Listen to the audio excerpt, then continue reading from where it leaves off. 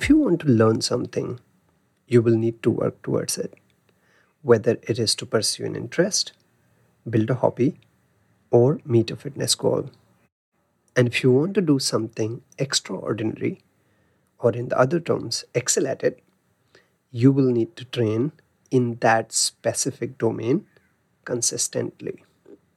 I deliberately talked about specificity and consistency. For example, if you want to learn guitar, you will need to go to a music teacher who could teach you how to play the instrument, and you will possibly need to attend the classes consistently until you master that skill.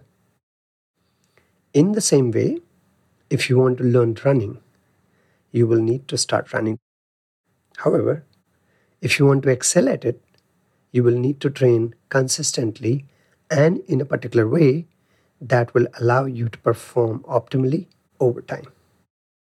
Today, I'm going to talk about the building blocks to run faster and sustainably over a period of time. As we already know, genetics play a huge role in determining how good an endurance athlete you can be. However, that is not something you and I have a great control over anyway, right? So let's focus on what is outside of choosing a parents. That is mileage. A number of studies confirm that the volume of running in training and total accumulated mileage over a period of time is the single most powerful determinant of your running performance. And that is why possibly you would see a lot older athletes doing significantly better as well.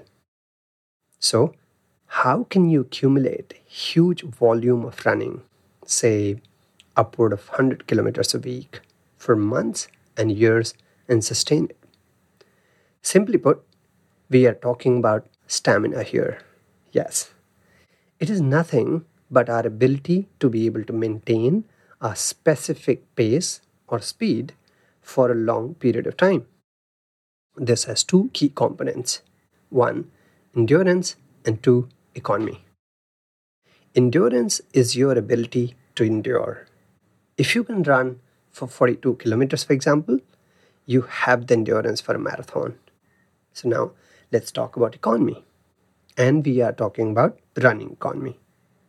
This basically identifies the oxygen consumption at the given running velocity. You become economical, or your running economy improves when you can cover the same distance at the same energy consumption but at the faster speed. You do not reduce your energy consumption necessarily, but rather get faster with the same fuel supply. So, if you want to build stamina that you can run significant mileage week after week, month after month, and year after year, then you need to work on your endurance and improving your economy. And putting these together, you'll have an improved stamina.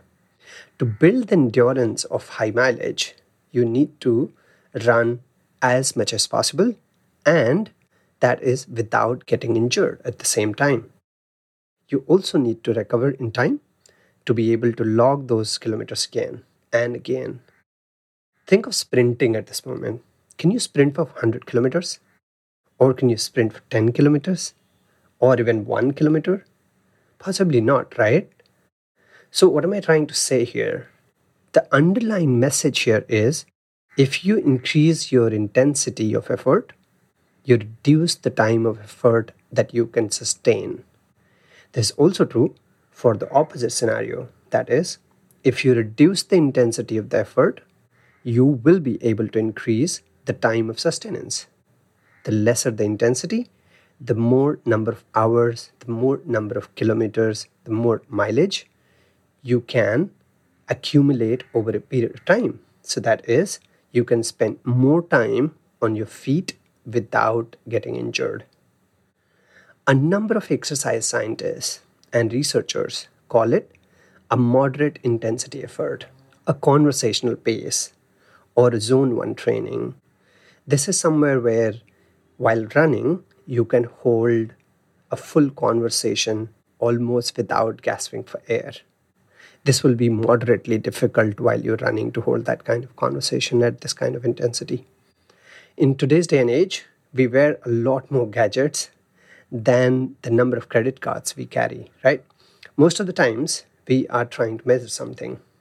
And one of the popular measurements that I have seen that we look at often is heart rate. And what is heart rate depicting? It also is depicting effort itself, isn't it?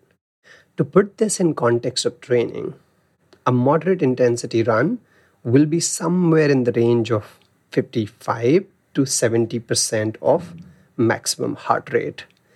I'm not talking about average heart rate being within this range for the entirety of the training, but I'm talking about the upper cap not exceeding 70% of your maximum heart rate during the training. Otherwise, the same average intensity can be achieved by working on two extreme ends, that is, working out really, really slow and then working really, really hard and getting the same average heart rate.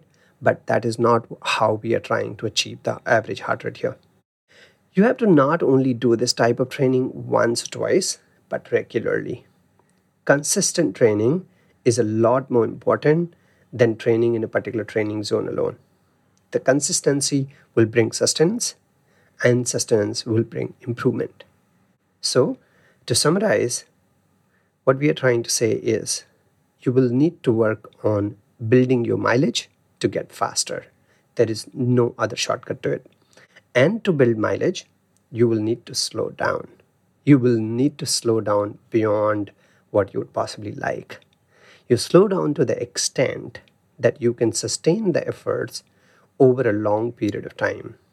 You will need to look at adaptation, you will need to look at progression that you can hold and make sure that you do not overshoot beyond more than 10% of your weekly mileage or effort from the previous week.